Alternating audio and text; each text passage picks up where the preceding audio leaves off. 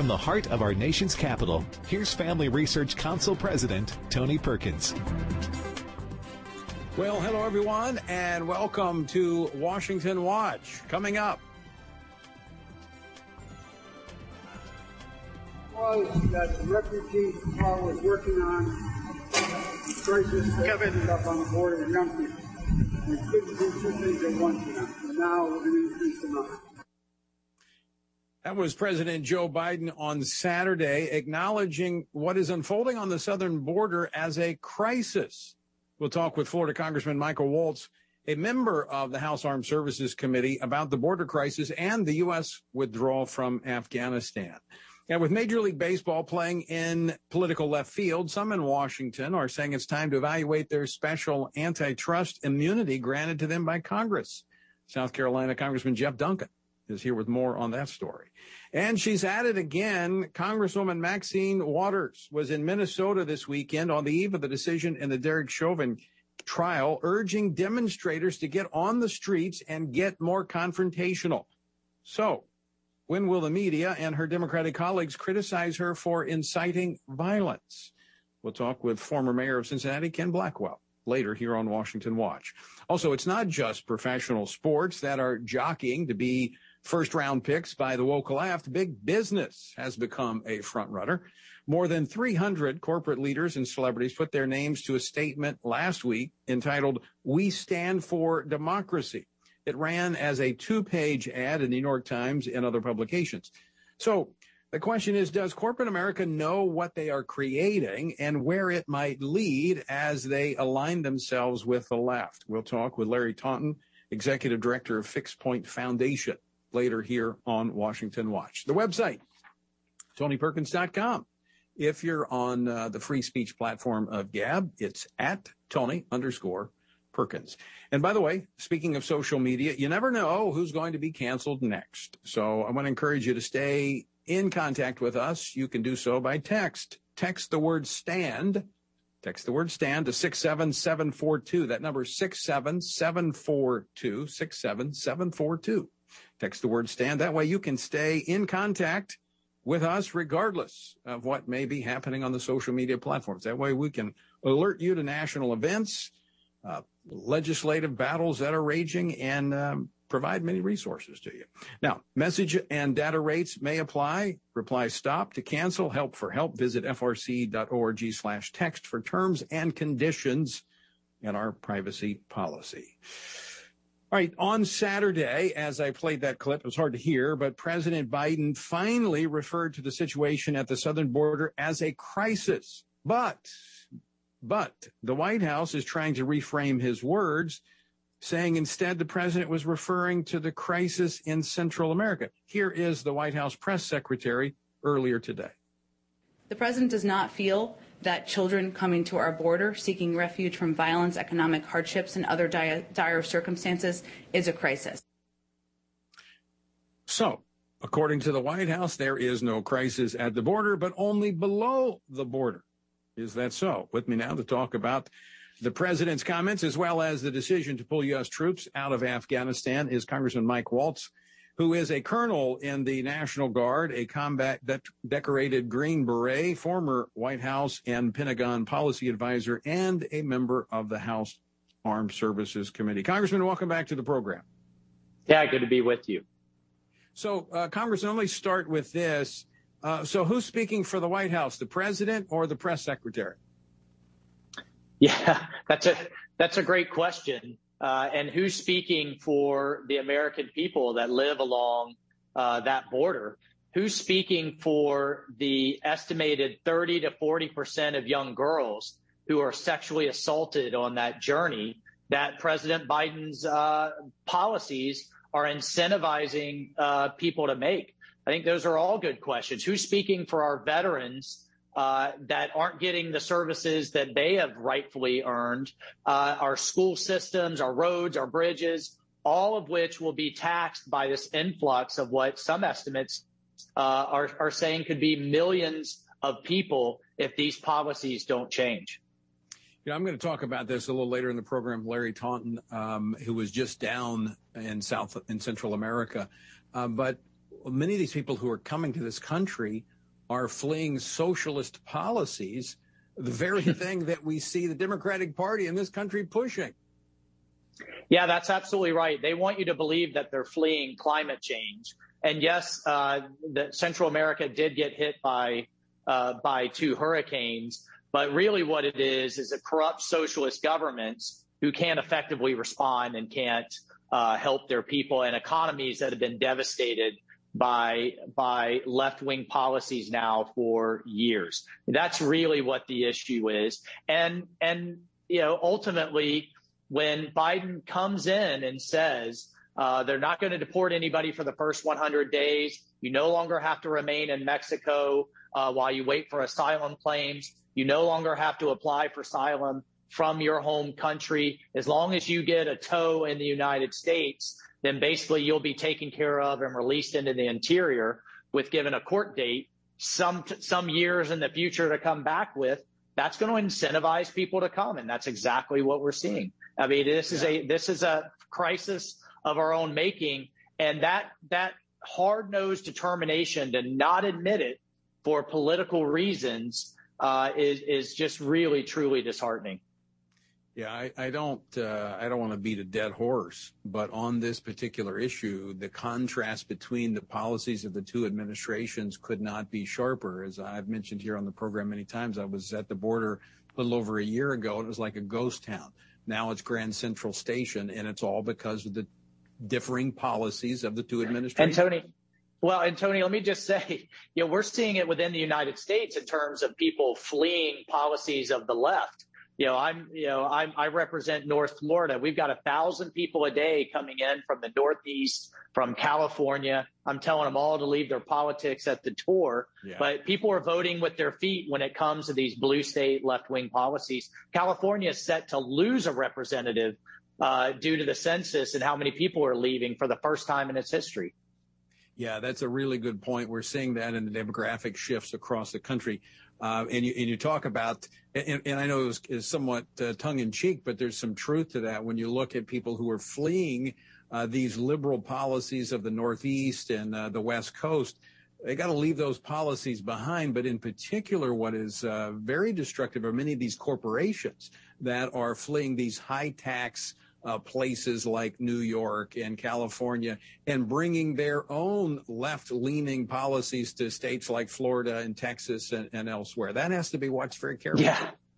Well, yeah, I mean, the hypocrisy in corporate America right now, who wants to appear, woke on the airwaves and protesting Georgia, but yet when it comes to taxes and overregulation or fleeing blue states to red states like Florida, Texas and Tennessee, are willing to donate tens of millions to social justice causes in the United States, but turn a blind eye to the act of genocide that's going on in China. You and I have talked about. Right. The hypocrisy is just ridiculous. Well, corporate America needs to understand the connection between the conservative fiscal policies and the conservative social policies that provide the foundation for economic growth in these states. That's why conservative states are growing economically. And so if these corporations want to continue to benefit from that environment, they got to leave the policies of these states, quit sticking their nose into these policies that simply protect the sanctity of human life,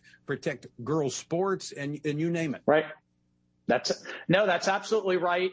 At the end of the day, the Democrats' policies message very well. It's hard to compete with, I'll admit, because it's hard to compete with a 4-letter word called free that gets people addicted to that government assistance. But their policies have never worked anywhere around the world. Eventually, you run out of other people's money, but they're looking to then supplement. People are fleeing those blue states, but now, you have hundreds of thousands of immigrants pouring across the border that the Democrats and the left hope will be their future voters. And that's just a policy for disaster. It's also hard to compete against a 3-letter word, at least in the short term, lie. Because so often they don't even tell the truth about what they're doing. I want to transition to another foreign policy issue beyond our southern border, and that's to the announcement last week of the U.S. pulling all troops out of Afghanistan on September the 11th. That'll be complete by September the 11th. Well, first of all, it's insulting to have this surrender on September 11th. That should be a solemn date only for the families of those victims and for the Gold Star families and veterans of so many other that brought justice to al-Qaeda, to the Taliban for September 11th. So that's tone deaf and insulting on the face of it. Here's the thing, Tony, this is repeating exactly what Obama did in Iraq, where he pulled our troops out too soon. We saw ISIS come roaring back, wreak devastation across the region, including hundreds of thousands of Christians that they persecuted, attacks across Europe, inspired attacks across the United States. The intelligence community is clear. The Afghan government is likely to fall in the wake of our withdrawal. Al-Qaeda will come roaring back, and we're going to find ourselves fighting our way back in. I get the frustration out there. Too hard, too long, too expensive. I wrote a book called Warrior Diplomat on the mistakes that we've made in Afghanistan. But at the end of the day, we need to stay on offense. We need to fight forward. I do not want to see attacks. I do not want to see these terrorists following us home here in the United States.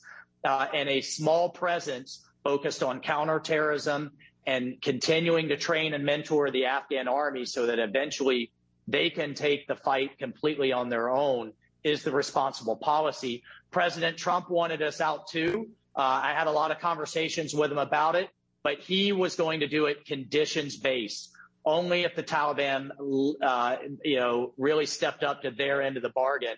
Biden is saying no matter what, he's yanking everybody out, and that is a recipe for attacks right back here home. We need to be fighting this in places like Kabul, Kandahar, Damascus, not Kansas City, Orlando, San Bernardino. Extremely important point. And our presence there is very limited, about 2,500 troops, and it's a force multiplication effort by us being there working with the indigenous troops there to keep the terrorists at bay. So as you point out, isn't it better to make a small investment, even if it's a long-term investment there in that country, rather than battling them here on our own soil? Yeah, it's an insurance policy against not having attacks at home. And I want to be clear because this isn't really understood. The Afghans are doing the vast majority of the fighting. We're there providing critical support like intelligence, like air support, like logistics. But we do have a small force there of special operators ready to take unilateral action if we need to. And importantly, Tony, when the military goes, the CIA will go with them. And then we're going to be blind. So the Biden administration is going to convince you that we can do what they are calling over the horizon counterterrorism. I think they've read too many Tom Clancy books. I could tell you as a Green Beret, that's not how it works. You have to have folks on the ground running sources, informants, having active intelligence, and being ready to keep pressure and our foot on the neck of these terrorist groups. Congressman, if I'm not mistaken, you're the only Green Beret that has served in Congress and currently serving. And you've spoken out on these issues, and we're going to talk more about that later. But very quickly, you've reached out to Secretary Blinken. Any response from him? Zero response, and we've even reached out from a human rights perspective as well. The Afghan parliament sets aside 25% of its seats for women that have been brutalized by the Taliban. They are in a state of panic right now. I just spoke to some of the female Afghan negotiators, and they're afraid. We got to leave it there. We got to leave it there. We're out of time. Folks, stick with us. We're back after this. All right. Thank you. What is Roe versus Wade, and what did it do? The Supreme Court's 1973 decision ruled that abortion is protected under the U.S. Constitution, striking down many state abortion restrictions and severely limiting the extent to which states could write their own abortion laws. The Supreme Court's limitations on states to legislate abortion restrictions depends on the trimester of a pregnancy. For instance, Roe disallows states from restricting abortions in the first trimester, but allows some restrictions on abortions in the third trimester. What Roe doesn't do is require states to have any restrictions. Abortion through all 9 months of pregnancy is the default, unless Congress or the individual states pass laws restricting it. That leaves a lot of room for unrestricted abortions.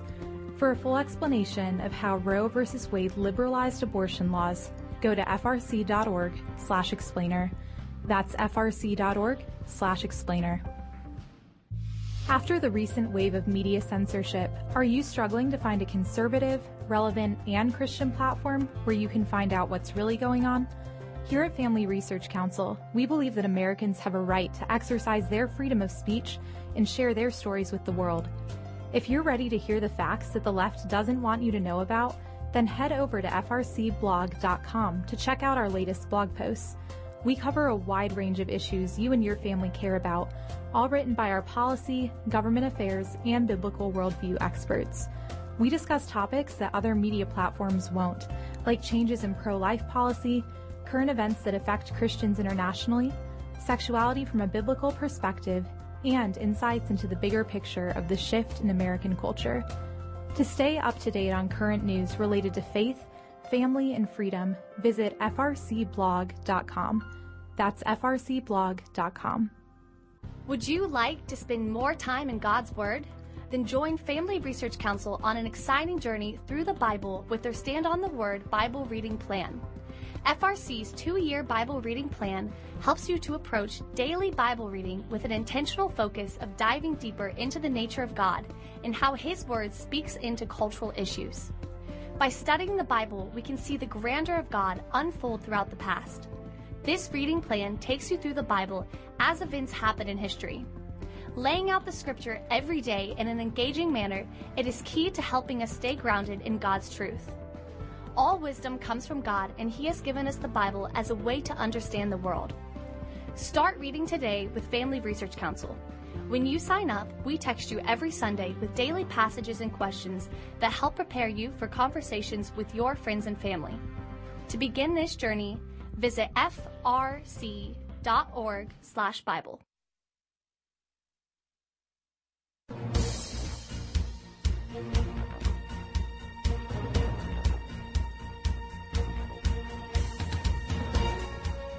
Welcome back to Washington Watch. I'm Tony Perkins, your host. So glad you are with us. The website, TonyPerkins.com. All right, Republican lawmakers in the U.S. House and the Senate have filed legislation to remove the judicially fabricated antitrust exemption that Major League Baseball has enjoyed for about a century. They say that it would be irresponsible to continue to provide special treatment to the Major League Baseball, as they cause damage to hardworking Georgians and small businesses with their decisions to pull the All-Star game out of Atlanta. You know, this is very interesting because, you know, big business, the same thing with big business. Big business. We were just talking about that, how they are, they want special treatment. They love lower taxes, less regulation. But they're on the left's bandwagon with all this wokeism. They want their cake, they eat it too. And this is the same with Major League Sports. Joining me now to talk more about this is South Carolina Congressman Jeff Duncan, who, along with Senator Mike Lee, has introduced legislation to remove this antitrust exemption. Congressman, welcome back to the program. Well, Tony, thanks for having me. You know, the Major League Baseball has enjoyed an unconstitutional, many think, exemption from antitrust laws for almost a century. No other sports league has been shielded from antitrust laws like Major League Baseball. And their decision to go woke and remove the All-Star game from Atlanta and give it to Denver instead really reeks of politics. This happened because Georgia simply tried to crack down on cheating in their election system to make sure that the voters of Georgia felt like there was some integrity in their system. You know, that's really something that Major League Baseball should think about because they had the Houston Astros sign-stealing fiasco. They should focus on their own problems in baseball rather than to play politics. You know, Tony, I know you know this, but your listeners may not. The Georgia law requires a voter ID. That law should be the law in all 50 states. In fact, it is the law in New York where Major League Baseball headquarters is. So this isn't an attempt to stop legitimate voters from voting. It's an attempt to stop Democrats from cheating in elections, something they're notorious for doing, going all the way back to LBJ in Texas in the 1940s and, you know, dead voters in Chicago voting for John F. Kennedy. Democrat voter fraud has been around for a long time. We saw a lot of it in the last time. Voters just need to know that there's some integrity in the election system, and corporations who engage in this kind of political behavior to the clear detriment of one party's voters over the other, They don't deserve special favors from government, and Major League Baseball effectively forfeited its antitrust exemption through this. You have about 48 states that have introduced legislation to clean up irregularities that took place in last fall's election. The issue is that Georgia is really at the tip of the spear, and the left feels like if they can stop Georgia dead in their tracks, they'll send a message to the other states. So I understand that from the political left. I mean, that's how they play ball. But now they've drafted Major League Baseball and Fortune 500 companies into this. And so if you live in a glass house, you shouldn't throw rocks.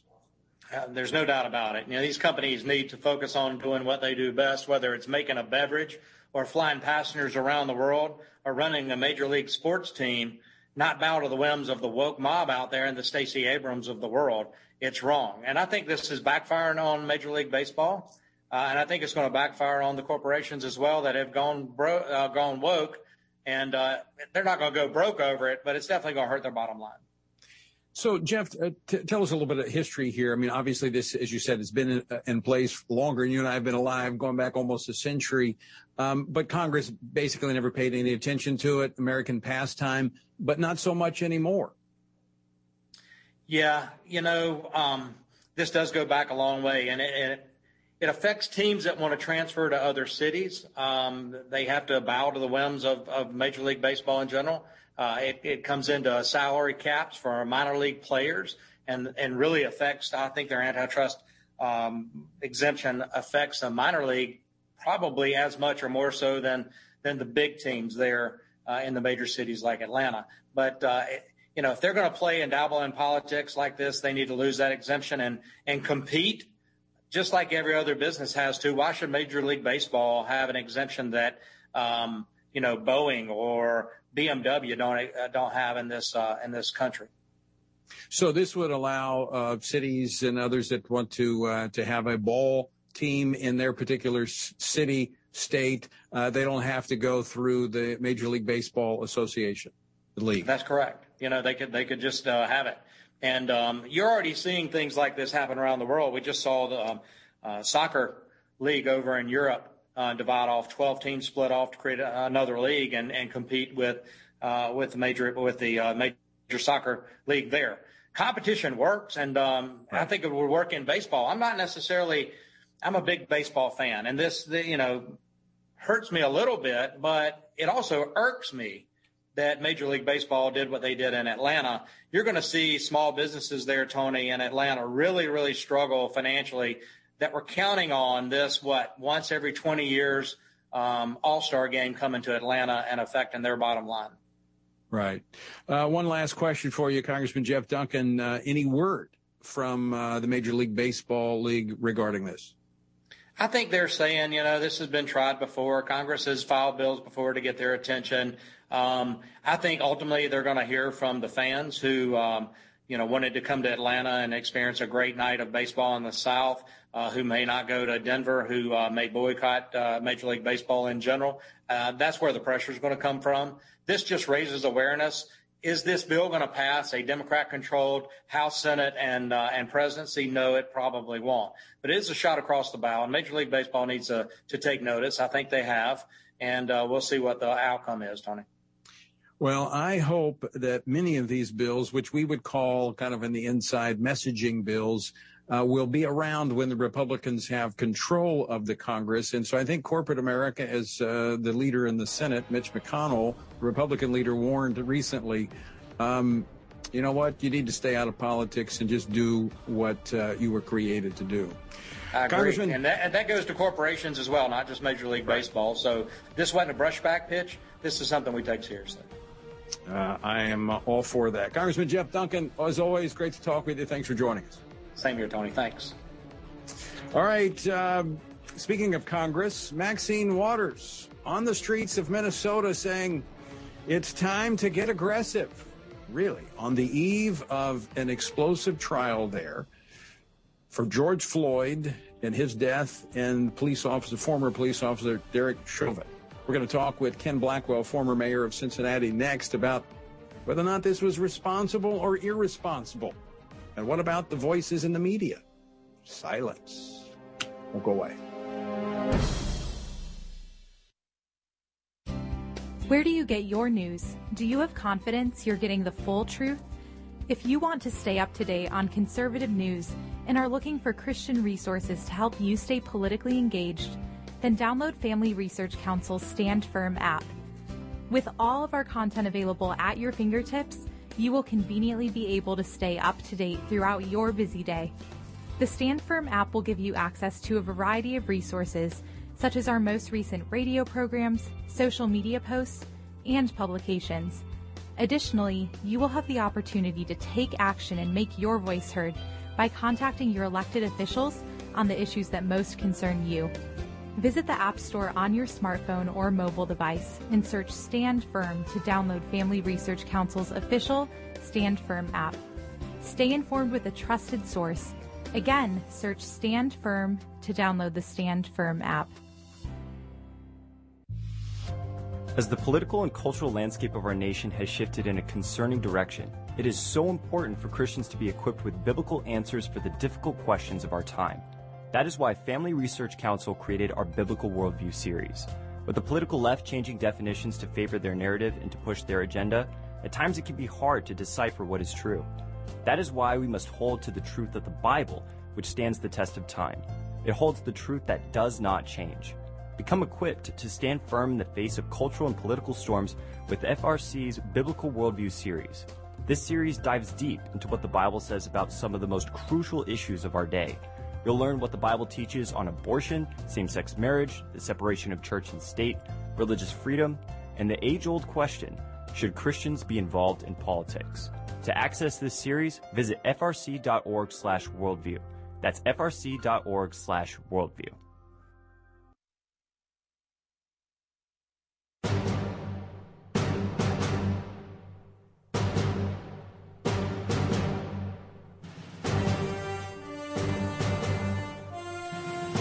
This is Washington Watch. I'm Tony Perkins. Glad to have you with us. All right, Minneapolis and cities across the country are bracing for a verdict in the trial of Derek Chauvin, former police officer charged in the death of George Floyd. I mean, we've had these shootings the last week or so, and we've had violence. In fact, over the weekend, there were protests in several U.S. cities, including Brooklyn Center, Minnesota, which was the site of one of those shootings last week. And there present on the streets after curfew, if I'm not mistaken, was Congresswoman Maxine Waters. And she told demonstrators on Saturday night to stay in the streets and become more confrontational. She also said if a guilty verdict is not delivered, we cannot go away. Now, remember, this is the same Maxine Waters who 3 years ago called on people to publicly confront and harass members of the Trump administration. And she's also, by the way, the one who talked about Republicans and the president in particular, that he should be impeached for inciting violence on January the 6th.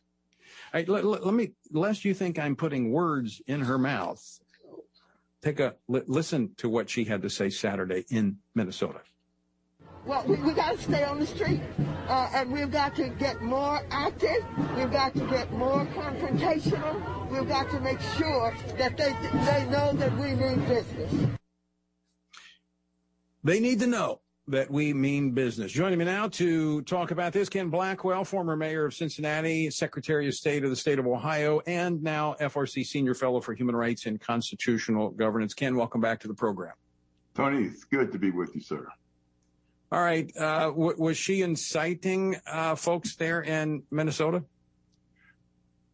The Congresswoman is a drum major for chaos and moral relativism.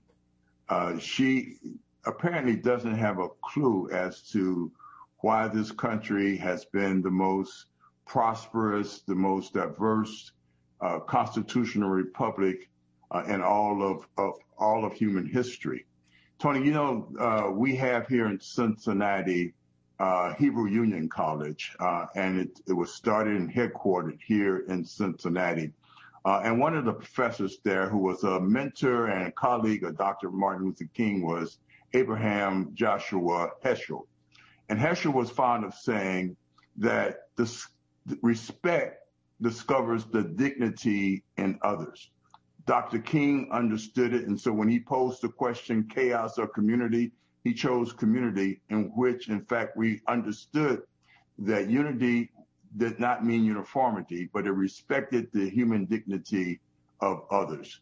And as a consequence, we, in fact, pushed through and established the civil rights movement and made major reforms.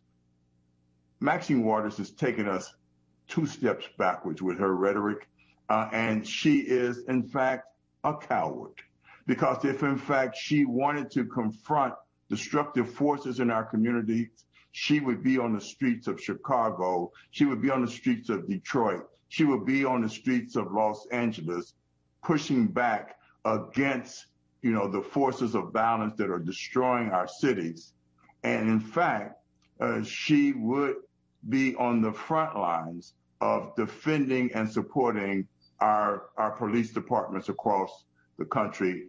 What she's doing is calling for their defunding, their reimagination, and what she is doing is making our cities less safe. Well, if she were on the streets of Los Angeles, she'd be a little too close to home, since that's supposed to be her district in that area. I want to be very clear. I am a strong advocate of the freedom of speech. And, I think you have the freedom to say stupid things. Now, I do think there are limits, obviously, within the law. So my beef is not so much that she is saying stupid things, because that's kind of what she does. My beef is a double standard, her double standard and the double standard by the media. I mean, this is the same woman that thought Donald Trump should be impeached for, quote unquote, inciting violence on January the 6th. Quote, we're not going to support these kinds of dangerous protesters. Look, she's up there inciting some of those. Who knows whether or not some of those had been a part of last year's burning of the city there in Minneapolis. If this trial, as she said, doesn't go the way they want it to go, they're to stay in the streets until they get justice. So what is justice then to them? Well, Tony, that's why I said, she is a big advocate of moral relativism. And so, it is when it feels good, that's when you do it. If it crosses your purposes, you don't recognize justice, you don't recognize community, because it doesn't suit your agenda. The reality is that she's not a dumb person, but she is stuck on stupid in what she's advocating. And people are becoming more and more aware of her double standards when she, in fact, incites not only confrontation, but violence against public officials. And then she wants to talk about defunding the police, men and women who are on the front lines. They're not perfect. They're not without mistakes. But If you look at it, the good that they do is much more than the evil that she advances with her rhetoric of division and confrontation. Ken Blackwell, we're going to leave it there for today, but I'm sure we're going to revisit this issue later. As always, great to talk with you, my friend. Good to be with you. All right, folks, stick around. On the other side of the break, Larry Taunton from Fixed Point is going to be with us discussing this Marxist agenda that corporate America really, they may not know it, but they're signing on to by supporting the left's agenda. We talk about that next here on Washington Watch. Don't go away.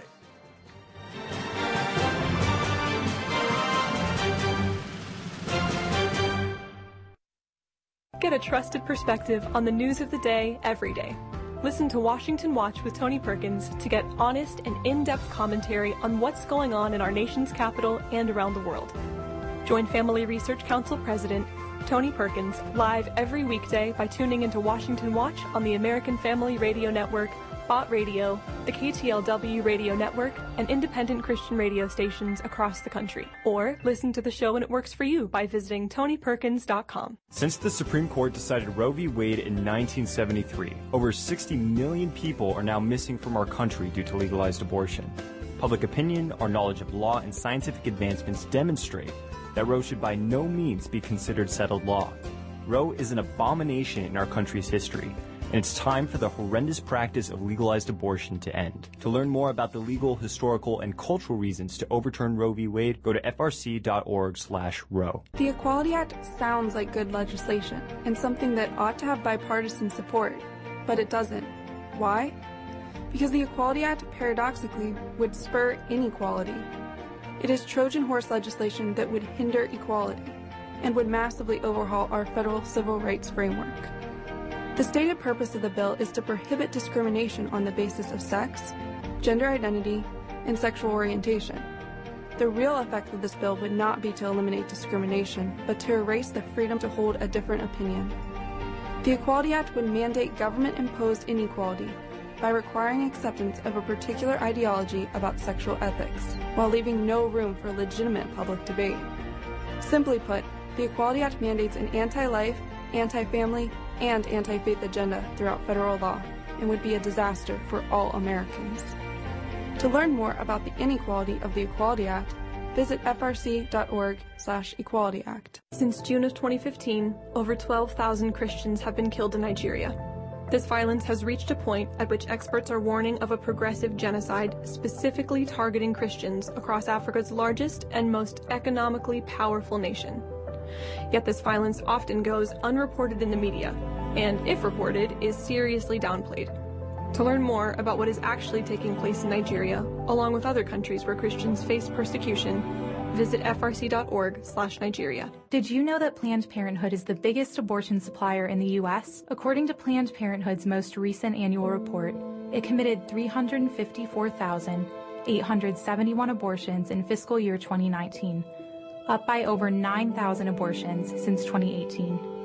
According to these numbers, Planned Parenthood aborted 972 babies every single day.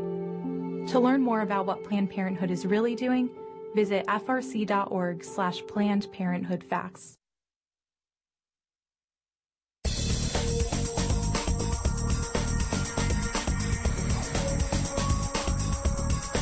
I'm your host, Tony Perkins. The website, TonyPerkins.com. If you're on the free speech platform of Gab, it's at Tony_Perkins. All right, earlier in the program, we were talking with Congressman Jeff Duncan about how Major League Sports have kind of adopted the woke playbook of the left. But it's not just sports. In fact, big business is giving professional sports a run for their money.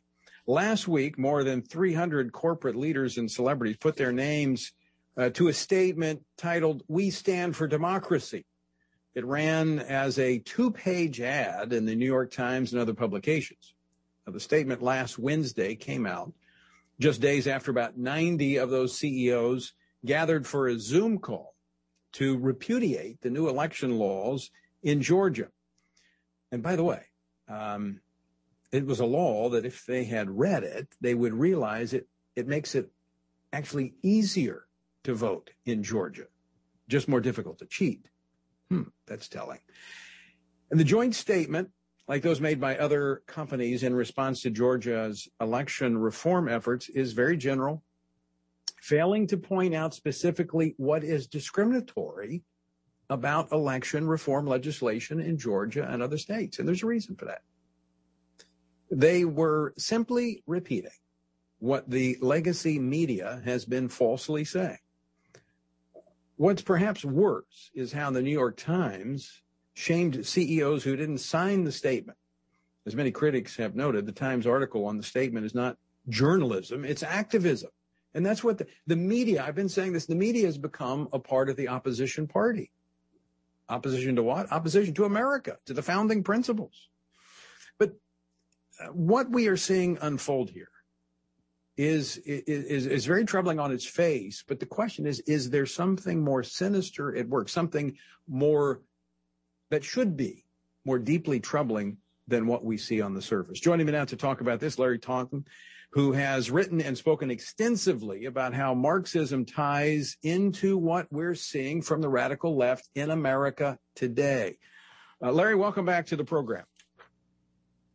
It's great to be with you, Tony. Now, Larry, you're executive director of Fixed Point Foundation, but you're a graduate student of Russian history and Marxism back in the 1990s when everybody thought it was going away. Little did we know that it would resurface here in the United States. Yeah, when I was getting my master's degree and working on my PhD, I recall people telling me, Tony, I've said this on your show, that, this was a waste of time. I mean, Marxism was dead. The Soviet Union had collapsed in 91. And here I was in the mid 90s, studying the subject. Little did I know that that I'd be applying that to the American political landscape.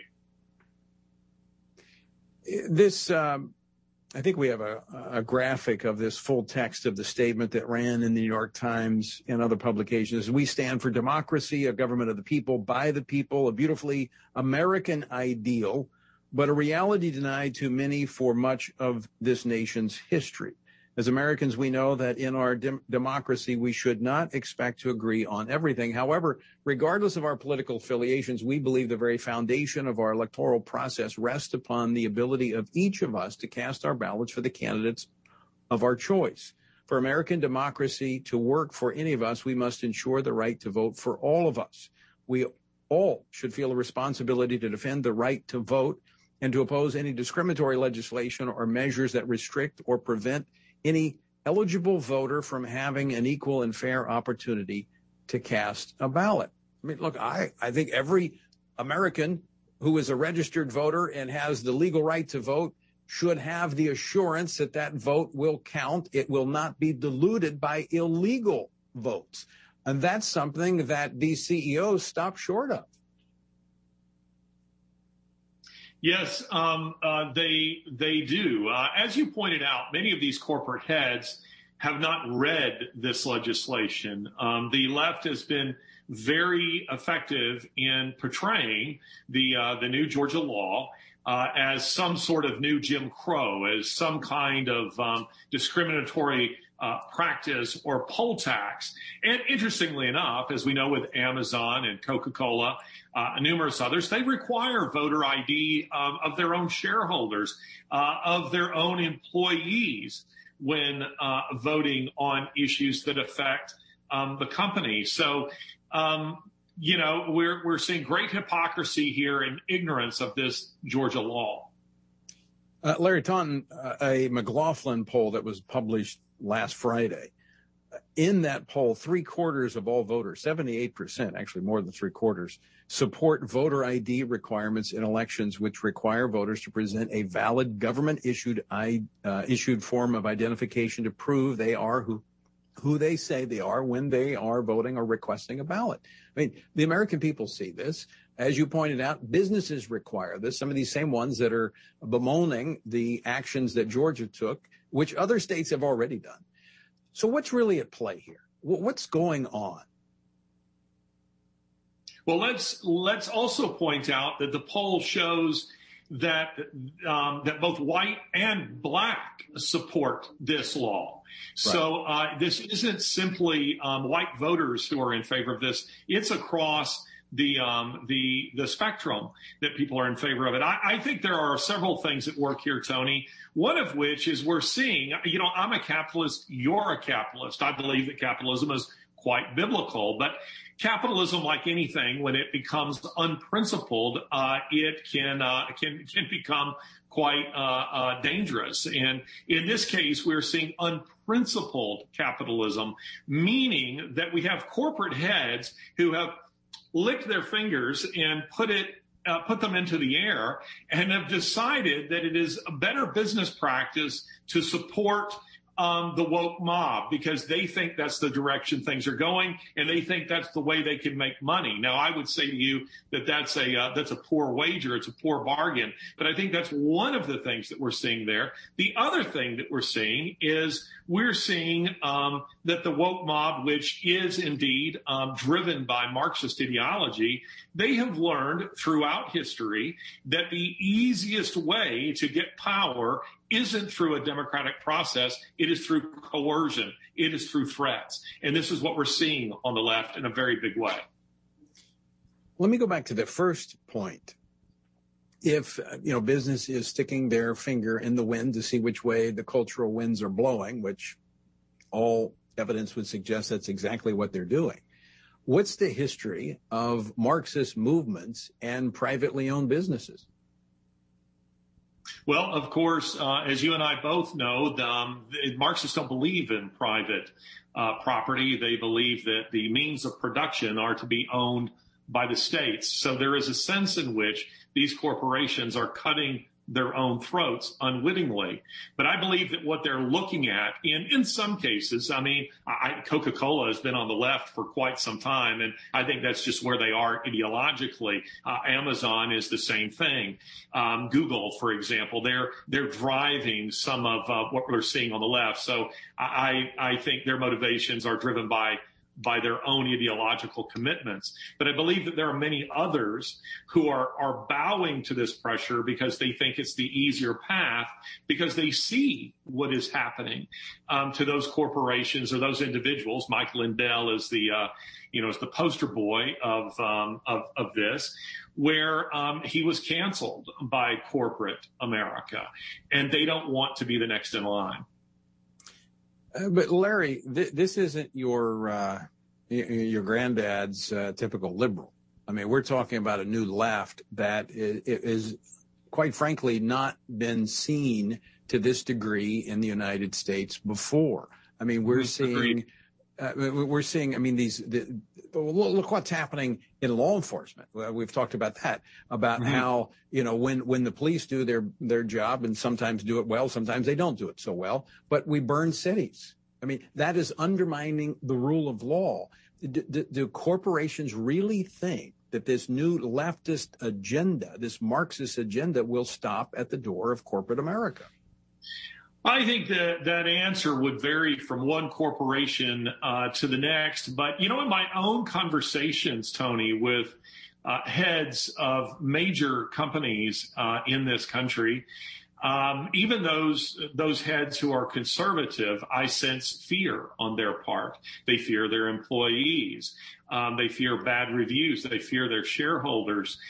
They fear being canceled. I mean, increasingly, even conservative companies are not interested in backing or sponsoring conservative efforts.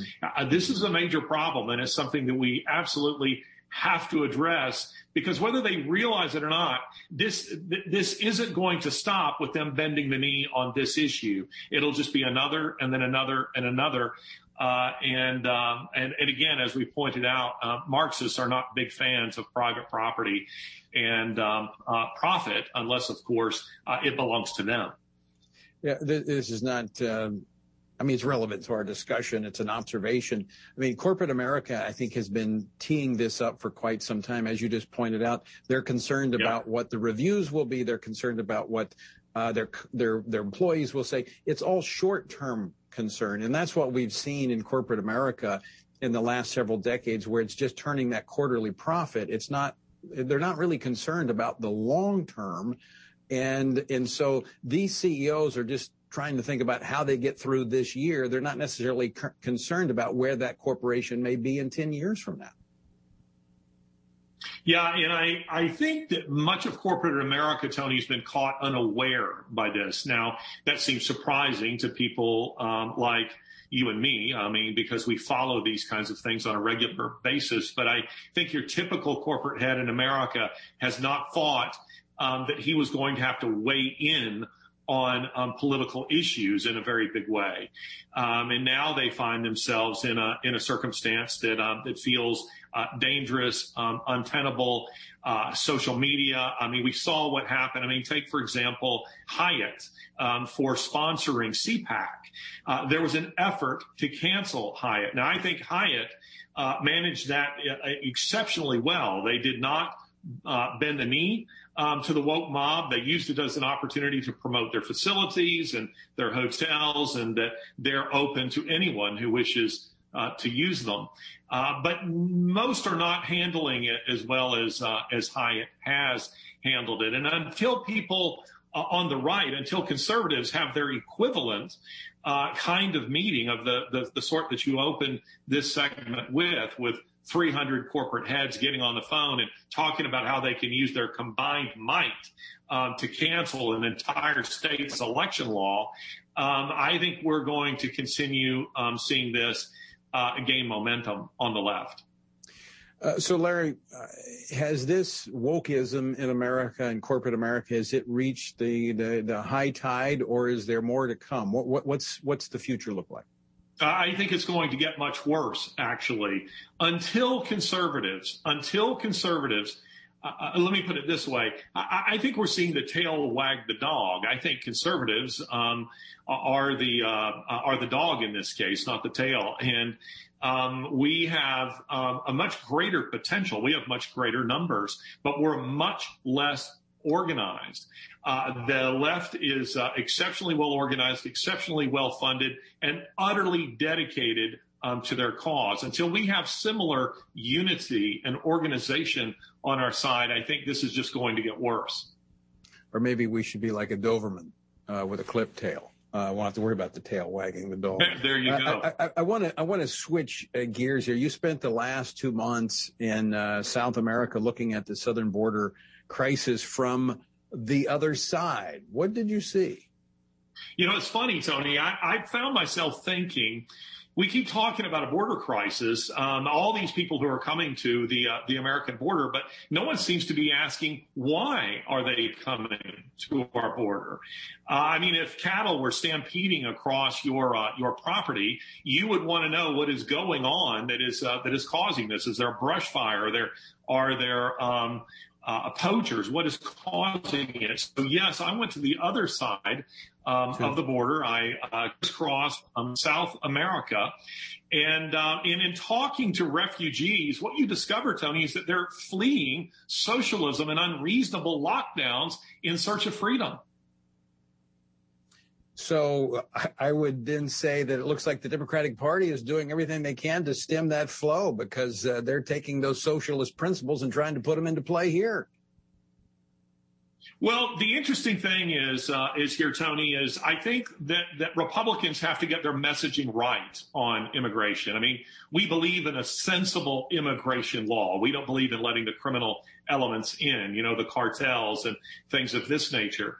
However, we do need immigrants. The same corporate heads I was speaking of before will tell you that their labor force is desperate for many of them. However, I think that many of the immigrants that I'm speaking to in Colombia, in Brazil, in Venezuela, who are escaping those places, Panama, they're not naturally predisposed to being Democrats, meaning they're generally from Catholic backgrounds, hardworking, family-oriented, aren't used to government subsidies, and know what socialism is and hate it.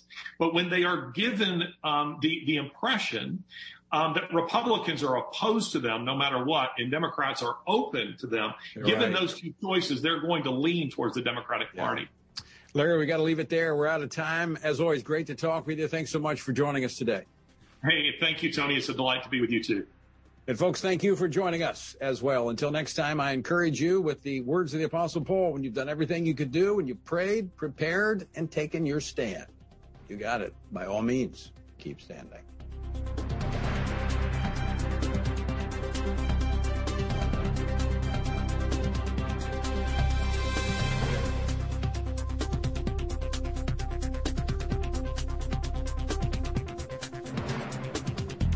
Washington Watch with Tony Perkins is brought to you by Family Research Council and is entirely listener-supported. Portions of the show discussing candidates are brought to you by Family Research Council Action. For more information on anything you've heard today, or to find out how you can partner with us in our ongoing efforts to promote faith, family, and freedom, visit TonyPerkins.com. Also, to leave a comment about Washington Watch, call our watch line at 1-866-372-7234. That's 1-866-372-7234.